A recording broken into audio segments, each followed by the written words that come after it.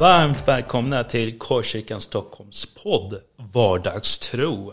Detta är podden där vi pratar om hur tron blir synlig i vardagen på olika sätt genom livets olika omständigheter. Det är en podd där vi får höra människors livsberättelser och prata om vad tro är för oss.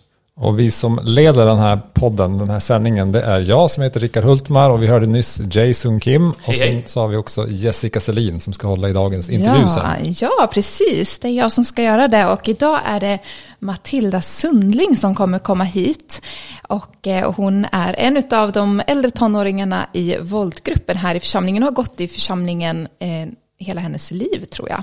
Så jag tänker så här, Jay, vad tänker du när du tänker på Matilda? Alltså det minne jag har av Matilda är när hon och jag skulle vara med och döpa en vän till henne. Och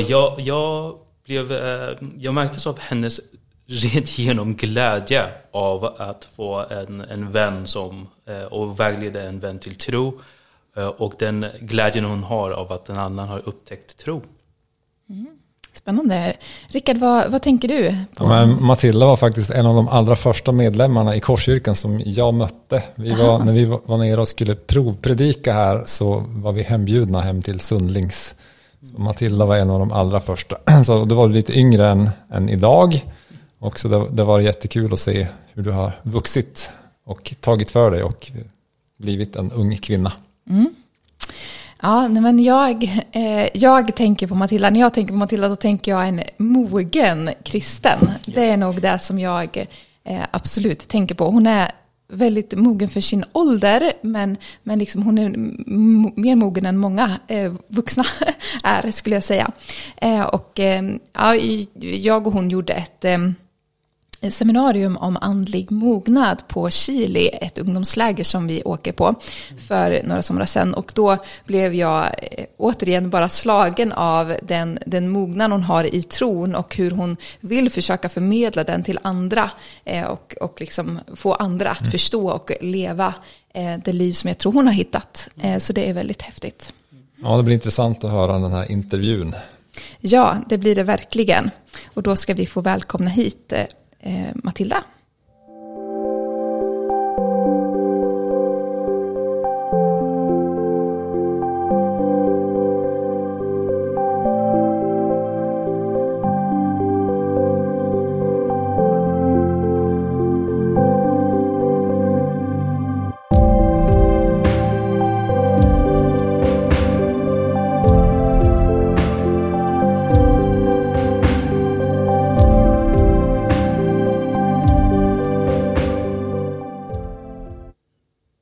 Ja, hej och välkommen Matilda. Hej. Vad roligt att du är här. Tack så mycket. Jag tänkte att kan inte du börja med att berätta lite om dig själv? Lite så här, vad gör du om dagarna? Berätta om din familj och lite så. Ja, jag har precis fyllt 18. Ja, väldigt grattis. roligt. Ja, precis. Och jag går vanligtvis Rytmus, en gymnasieskola i Stockholm. Och nu kör vi på distans, vilket är väldigt tråkigt. Så det är min vardag just nu att jag pluggar på distans. Men det funkar bra. Annars så bor jag i en fin liten håla, några mil utanför Stockholm tillsammans med min familj. Ja. Har en tvillingbrorsa, en storebror som bor i Jönköping nu. Har gått i Korskyrkan hela mitt liv, typ, ungefär. Precis. Vi tänkte börja med 5 snabba frågor. Är du beredd på det? Jag är beredd. Du är beredd, ja. Vad bra.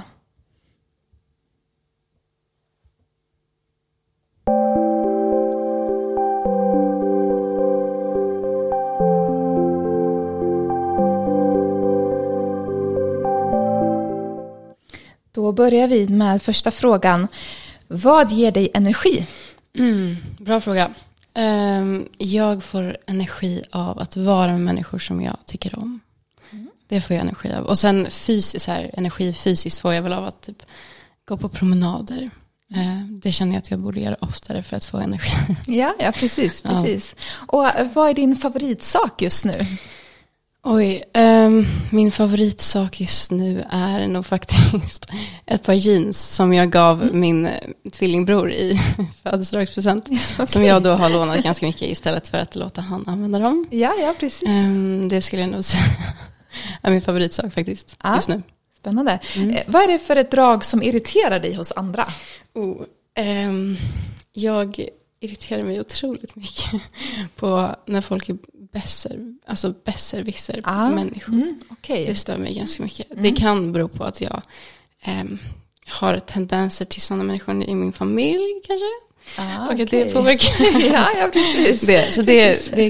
Det går mig lite på nerverna. Och sen när man är passivt aggressiv tycker jag är lite obehagligt. Ja, du är sådär tyst. Sådär, men man känner av det. Ja, precis, jag förstår. Ja. Vad är det du värderar högst hos andra då? Jag värderar deras hjärtan. Okej, ja. Eller jag försöker verkligen att se människor utifrån vad de vill och inte hur, alltså vad de har för syfte och motiv med vad de gör och kanske inte riktigt alltid hur det utspelar sig, för det kan ju inte alltid bli så bra. Men och sen värderar jag ödmjukhet väldigt högt och det är någonting som jag uppskattar väldigt mycket hos andra människor. Och som jag tycker är väldigt fint. Fantastiskt. Och då har vi en sista fråga då. Som, vi ställer ju de här frågorna till alla som kommer hit. Och vår sista fråga brukar vara: vad vill du höra Gud säga till dig den dag du möter honom ansikte mot ansikte? Ja. Egentligen så tror jag att det första jag hade velat är bara få en kram. Det känns som att orden hade varit det andra jag ville, men typ en kram. Nu vet jag inte hur det går till i himlen, men det känns som man omfamnad av Gud och kanske antingen få höra välkommen hem min dotter eller jag sa ju att det skulle gå bra eller något sånt. Ja, precis. Wow. Tack så mycket för de svaren.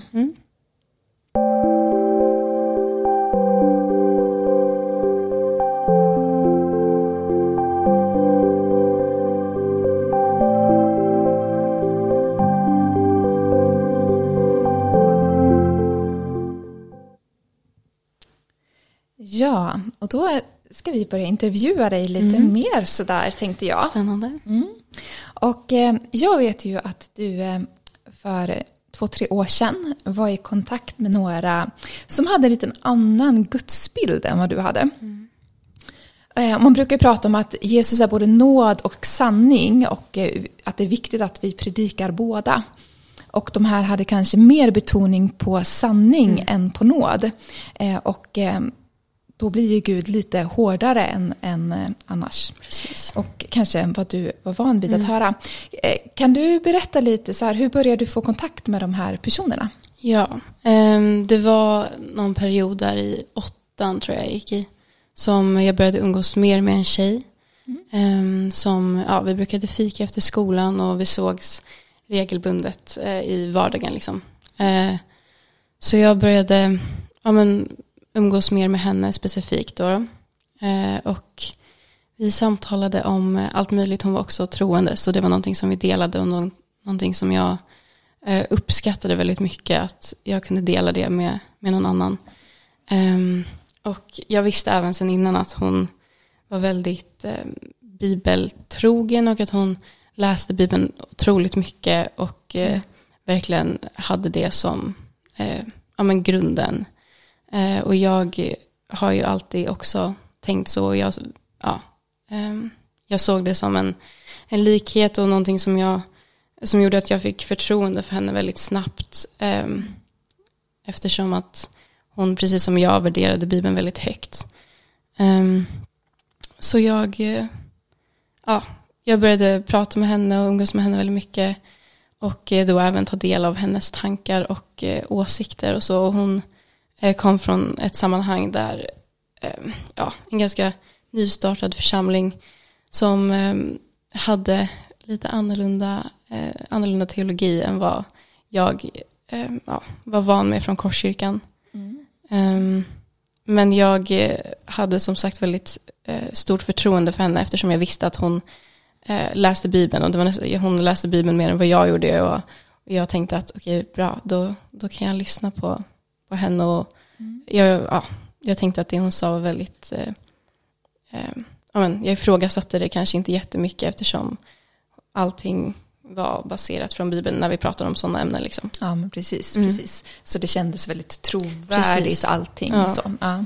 Men hur märkte du, alltså hur började du märka att den här gudsbilden kanske inte riktigt är likadan som den jag är van vid och började känna att det här kanske inte riktigt är helt rätt? Hur såg den resan ut? Ja, jag tror att jag märkte det ganska fort egentligen. Men jag försökte fortfarande lista ut vad det var. Eller det var mer en känsla efter att vi hade sett som jag mådde ganska dåligt. Och jag kände inte igen den guden som hon pratade om. Det var väl kanske någonting som började... alltså att jag utvecklade de tankarna allt eftersom efter ett tag när vi hade pratat. Så jag... jag vet inte, jag kände väl att jag hade fått förtroende för henne och kände att jag kunde lyssna på det hon sa väldigt. Men hur var den här guden som du upplevde att hon beskrev, om man säger till skillnad mot den gud som du var van vid? Vad var det för känsla eller vad var det för egenskaper den här guden hade som du inte riktigt kände igen dig i? Det var en väldigt hård bild av Gud tyckte jag. Ganska dömande och som du nämnde innan att det var väldigt mycket betoning på sanningen och nåden halkade väl lite vid sidan av. Vilket jag verkligen kände, alltså känslan efter att vi hade pratat var att jag kände mig lite skamfull och lite, inte rädd för Gud men att jag fick en respekt som var lite en destruktiv respekt liksom, som gjorde att jag kände att jag kanske behövde gömma mig lite för Gud. Det var mycket dömande och hårt att Gud verkligen längtade efter att bara få oss att göra saker för honom och inte riktigt ta oss som de vi är. Nej. I första hand då. Jag vet ju att det här påverkade dig ganska mycket under den här perioden. Vi hade ju en hel del samtal om hur du skulle hantera det här. För eftersom att du hade sånt stort förtroende för det så blev det ju en kamp. Vilken gudsbild stämmer om jag fattade rätt, eller hur? Att det var så. Och då undrar jag lite hur påverkade dig som person när du fick höra om deras sätt att se på Gud? Hur blev resan där för dig? Ja, alltså jag tror det jobbigaste i början var att jag hade börjat tro på det hon pratade om. För jag kunde identifiera att det var inte, det kändes inte bra, det lät inte bra, det var inte som jag hade hört tidigare i kyrkan. Och jag har alltid haft en otroligt stark tro och jag har nästan haft det som stolthet att jag inte har tvivlat. Vilket gjorde att när jag väl började, alltså när min gudsbild började skaka och allt var så oklart så var det som att jag nästan såg ner på mig själv för att jag tvivlade för att jag hade haft det tankesättet tidigare. Vilket jag inte visste då men som jag märkte nu så här i efterhand.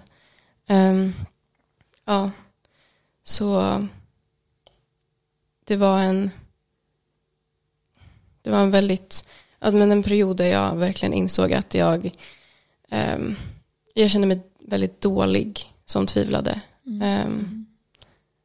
Och jag hade aldrig tvivlat. Jag förstod mig inte på folk som hade tvivlat tidigare. Jag tyckte att det var jättekonstigt att hur kan man tvivla på Gud? Ja, men precis.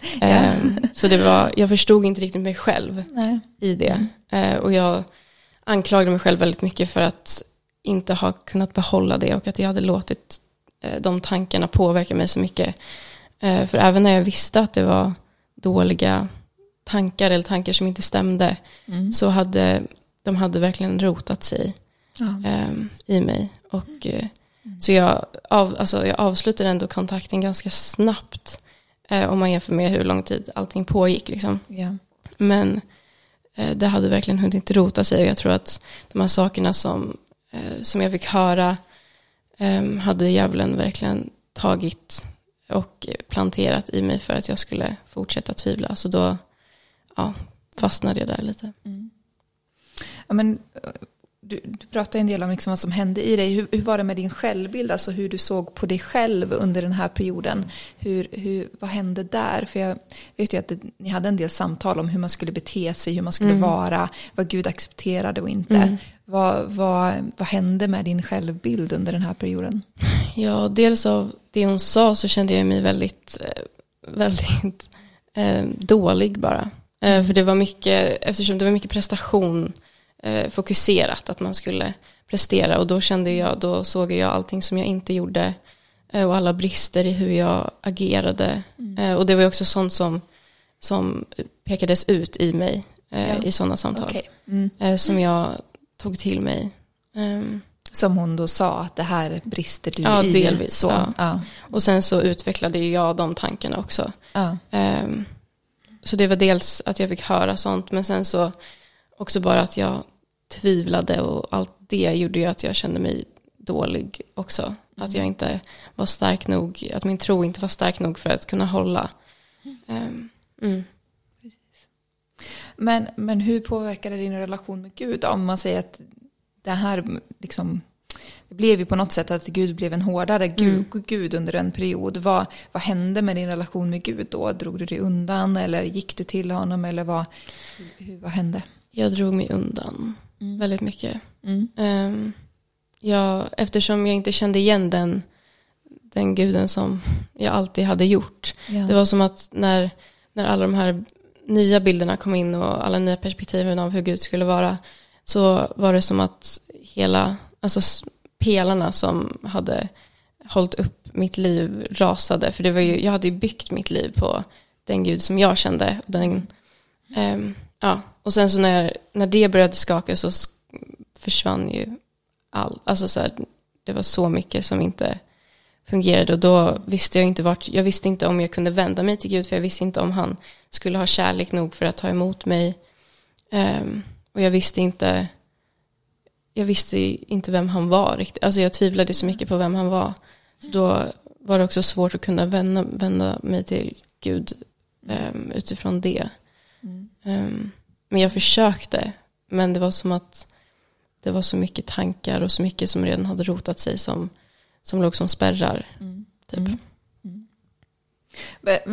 Och då hade du den här perioden ändå, och då avslutade kontakten med den här tjejen ganska snabbt, men det var som att tankarna, om jag förstod det rätt, de fanns kvar ganska länge. Men hur såg liksom processen ut att ta sig ifrån den här gudsbindeln igen och hitta tillbaka till den Gud som du idag tror på och trodde på när du var yngre? Ja. Så.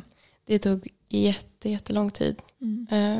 Jag kommer ihåg att i början när jag insåg att jag var i en period där jag tvivlade, så tänkte jag att okej, men det här går över snart. Jag kommer komma tillbaka. Och sen 1 år senare så tänkte jag, hur hamnade jag här? Hur kan jag ha låtit det gå så långt? Så det var en jättelång process, mycket längre, alltså mycket längre än vad jag hade tänkt. För jag tror att jag hade tänkt att jag hade kunnat bara gå tillbaka till hur jag var förut, innan allt det här hände. Men Gud ville ju använda den här tiden och göra någonting nytt av det. Men det var också det som tog tid, vilket jag tyckte var jobbigt. Och jag kommer ihåg att jag bad till Gud och sa att jag vill inte vara ur den här perioden. Jag vill inte vara liksom ute ur den här grottan eller i det här hålet innan jag vet att jag har lärt mig någonting eller kan ta med mig någonting av det. För annars så har det inte varit värt att jag har gått igenom det. Och det var en väldigt lång period som jag kände att jag hade inte någon kontakt med henne eller med någon från liksom, det sammanhanget. Men jag kände ändå att jag var kvar i alla de här tankarna. Som att det bara stod stampade, och det var väldigt jobbigt. Jag kände att man inte gick framåt. Så då blev jag väldigt frustrerad på att jag inte hade lärt mig någonting. För jag kände att jag kan tvivla lika mycket på Gud nu. Ja, och jag ville komma därifrån. Så sen så började väl bara en resa som olika steg och olika situationer i livet som gjorde att jag kom tillbaka. Kan du berätta lite om de stegen och liksom, vad var det för någonting? Var det samtal med människor? Var det liksom att Gud mötte dig på någon konferens? Eller vad var det för olika steg som på något sätt ändå började leda dig tillbaka? Jag tror något av det viktigaste var att jag kände att det inte var mitt fel när jag började prata med människor. För att jag hade inte pratat jättemycket med dem runt omkring mig när jag var i den. Alltså när jag pratade med henne mycket och när jag var mitt i allt. Och jag skyllde på mig själv väldigt mycket och jag var väldigt liksom instängd i alla de tankarna. Och det var också, jag tvivlade ju väldigt mycket fortfarande på om det fanns någon sanning i det de sa. Men sen när jag började prata med folk om det så fick jag det bekräftat att det var inte bra teologi, det var inte rätt. Och då kändes det som att jag inte riktigt var ensam i den känslan. Att, för jag hade känt mig väldigt ensam i att tvivla och ensam i att känna att det de säger är fel. Och jag visste att det var många andra som tyckte att det de sa var ganska bra. Och jag visste liksom inte vilken fot jag skulle stå på. Så när jag fick höra av folk runt omkring mig att okej, det låter inte bra eller hälsosamt. Och fick det bekräftat att de hade fel bild. Så kändes det som att jag på något sätt kunde ta ett steg från det. Så det var lite hjälp med urskiljning helt enkelt från andra människor. Precis. För det som oftast är med sånt där är ju att det de säger ibland är sant fast det är för mycket betoning på kraven och prestationen. Ja. Så det är ju väldigt svårt att urskilja vad är det egentligen som... Precis. Vi hade ju en del samtal och ibland så kunde jag känna att du så här, det är ju sant egentligen men det är någonting fel med deras betoning liksom. Och att det liksom fick på något sätt var det du landade i på något sätt efter lite samtal. Jo, exakt. Det var ju så många som alltså de är jättehärliga människor och de vill ju ingenting illa alls. Nej. De har ju verkligen de vill ju bara att det de tror på ska få höras. Precis som jag vill att det är jag som tror. Och de tror ju att det är rätt. Och de vill ju absolut inget illa. Och de var väldigt passionerade och snälla. Och sa ju verkligen att de älskade Jesus. Och det var det som krockade så mycket när allting liksom, på pappret så såg det ut att stämma. Men så var det liksom små grejer som inte blev rätt. Nej, precis. Men det här är ju inte helt ovanligt att man kanske kommer i kontakt med människor som man känner att oj, det här de har lite annan teologi än vad jag är van vid. Det är lite hårdare. Jag har pratat med flera som säger att det är flera... Men det är lite av en rörelse i Sverige så att det kommer flera sammanhang som är väldigt radikala och väldigt hårda i sin teologi. Vad skulle du vilja ge för råd till människor som hamnar i liknande situationer där man på något sätt sätter att ens gudsbild prövas så? Jag skulle väl säga att göra det jag inte gjorde och prata direkt. Ja.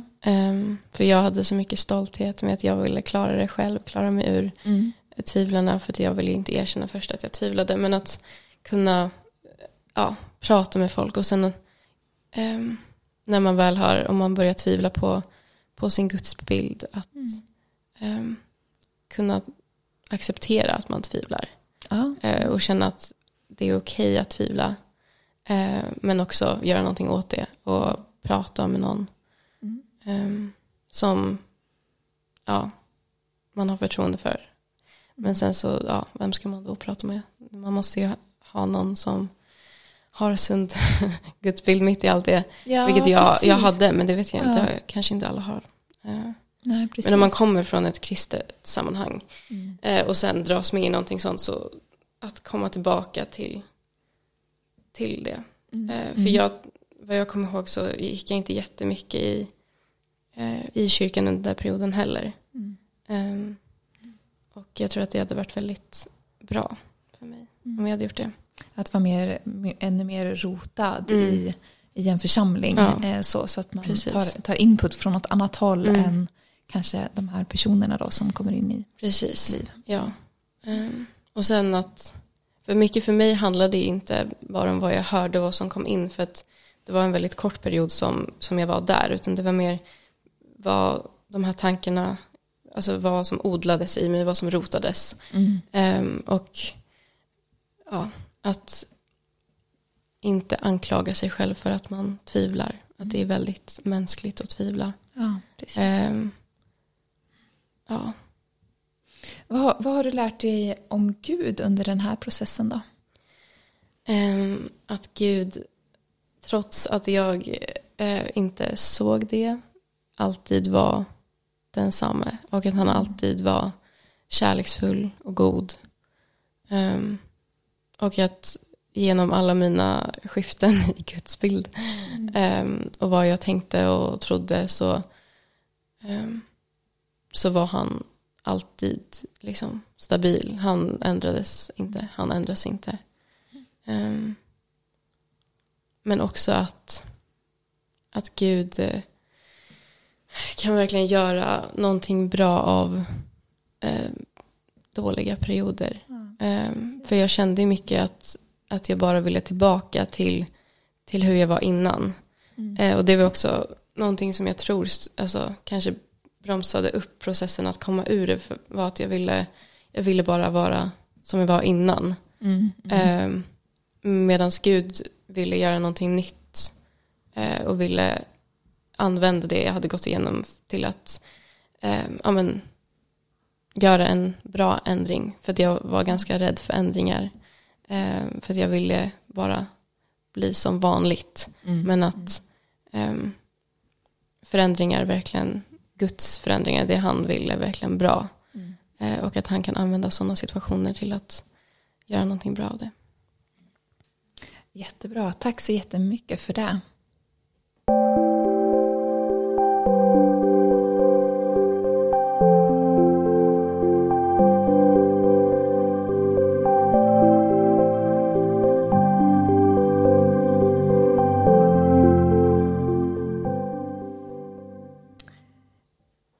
Tack så jättemycket, Matilda.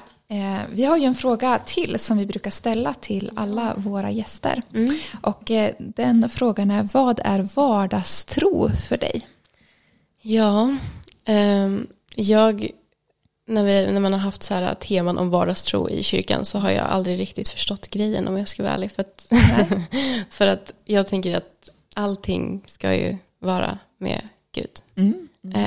Och att jag tänker inte att vardagstro är en grej, utan att hela livet med Gud är väl vardagstron då.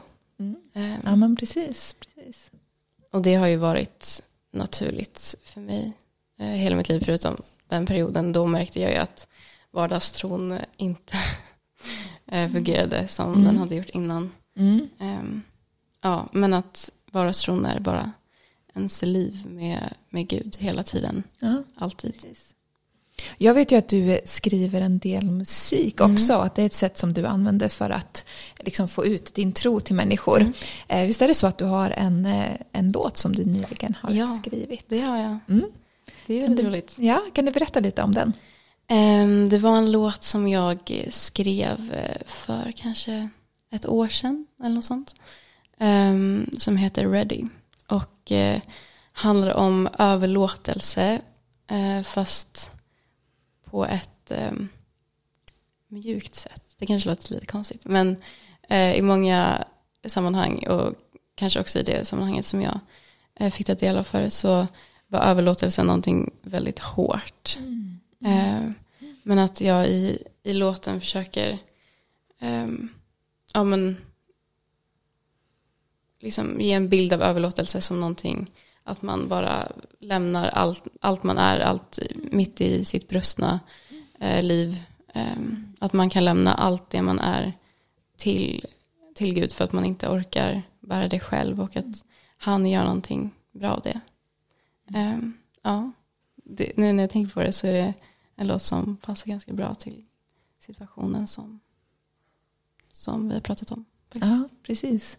Så jag tänker ett tips då till alla som lyssnar är ju att gå in och lyssna på den här låten, eller hur? Precis, och den finns på Spotify och du heter Matilda Sundling, eller hur, som artistnamn. Ja. Och Ready heter låten. Tack så jättemycket Matilda för att du var här och hälsade på idag. Det är så viktigt att vi vågar dela med oss av sådana här erfarenheter som du har, så att man kan bli hjälpt ut ur det ifall man upplever samma sak. Så tack så jättemycket. Tack.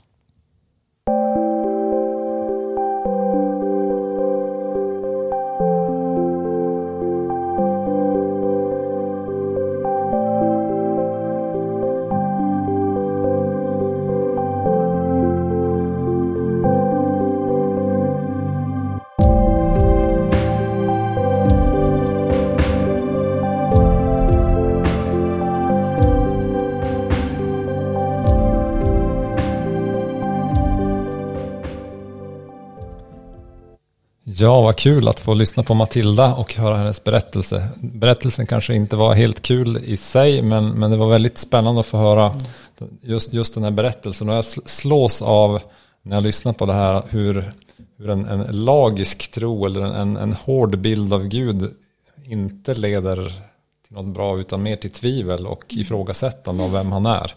Och då också mötet med nåden blir det som förvandlar och inbjuder till överlåtelse. Det var en spännande berättelse att höra faktiskt, tycker jag. Ja, alltså Matildas berättelse triggade lite grann tankar och minnen av olika vänner jag har haft som har också hamnat i lite olika kanske religiösa grupper som man kan beskriva det som sekter. Och det som är så sorgligt är ju de som kommer in och dras till de här grupperna är ofta människor som verkligen har en innerlig längtan efter Gud och en ärlig sökande efter Gud. Och på något sätt att de dras med och att det missbrukas helt enkelt. Och jag tyckte att det var så viktigt, det som Matilda tog upp, det här med att den här magkänslan som hon uttryckte, men det är något fel här, det är någonting som inte riktigt stämmer. Hur viktigt det är att lyssna till det där. Och hennes tips liksom, att öppna upp, prata om det, var jättebra, jätteviktigt. Jag var ju med lite i den här resan, och jag tänker någonting som jag slås av är ju just det här hur det skadar självbilden, för Gud blir så hård och man vet inte riktigt, men det blir så mycket tyngd på en som människa när liksom den här sanninggrejen blir så mycket utav vem Gud är och man missar nåden, att det blir i stort sett du som människa som ska prestera allting till slut i alla fall. Alltså du ska hitta din egen frälsning på något sätt, och det blir väldigt tufft så, och många som inte, tror jag, mår bra i den miljön så. Precis, det låter lite klyschigt, men kärlek förändrar helt enkelt. Kanske mer än sanning så. Och det vi tar med oss. Ja, och just att den här hårda guden, det skapar bara rädsla och att det blir fel motiv till att följa Gud helt enkelt. Så den gudsbild som vi har i Korskyrkan, det handlar ju väldigt mycket om vad vi ser i Jesus i Nya testamentet och hur han bemöter människor med Guds kärlek, självklart med sanning i vissa fall, men absolut den här nåden och det inbjudande att ingen som kommer till mig ska jag stöta bort, som han säger. Jag tror också de här mer radikala grupperna som du pratar om, Jay, att det kommer ju utifrån en längtan att man verkligen vill följa Gud, och att vi kanske i Sverige generellt har predikat nåden väldigt mycket, och att den yngre generationen som ju ofta hamnar i det här känner att vi inte predikat sanning någonting, och då blir det man går från ena diket till det andra diket och så predikar man väldigt mycket sanning istället för att man inte fått det. Och där är ju vår uppgift som församling att vara på vägen, att både predika nåd och sanning och ge båda bilderna av Gud och ha den balansen, tänker jag. Ja, precis. Jag tänker också på bibelordet som Paulus skriver om att det är Guds godhet som för oss till omvändelse. Vi behöver möta Guds godhet och nåd och kärlek, men vi behöver också omvända oss. Men det är liksom den kombon som är viktig, och det kanske vi behöver ta med oss alla när vi pratar om Gud i våran vardag med människor. Att människor får möta Guds godhet genom oss. 100%. Det var en bibelvers som jag tänkte också på när Matilda nämnde den här sången som hon skrev om Ready, att det handlar om en mjuk överlåtelse. Och det är liksom en överlåtelse som är en konsekvens, en frukt av att ha mött Guds kärlek, Guds godhet. Och det förändrar livet om man ger en respons. Ja, precis. Vi ska börja avrunda det här avsnittet. Väldigt intressant här. Och hur är det när kommer nästa avsnitt släppas? Ja, det släpps ju nästa torsdag klockan 13:30 och då har vi en ny spännande gäst här på besök. Om vem det är, det kommer ni att få veta i sociala medier och på andra ställen. Jajamensan, det kommer ni. Ja, då får jag väl börja avsluta här. Ni har lyssnat på en podd som heter Vardagstro i Korskyrkan Stockholm, och vi önskar er alla välkomna att lyssna igen nästa vecka. Hej då! Hej då! Hej då!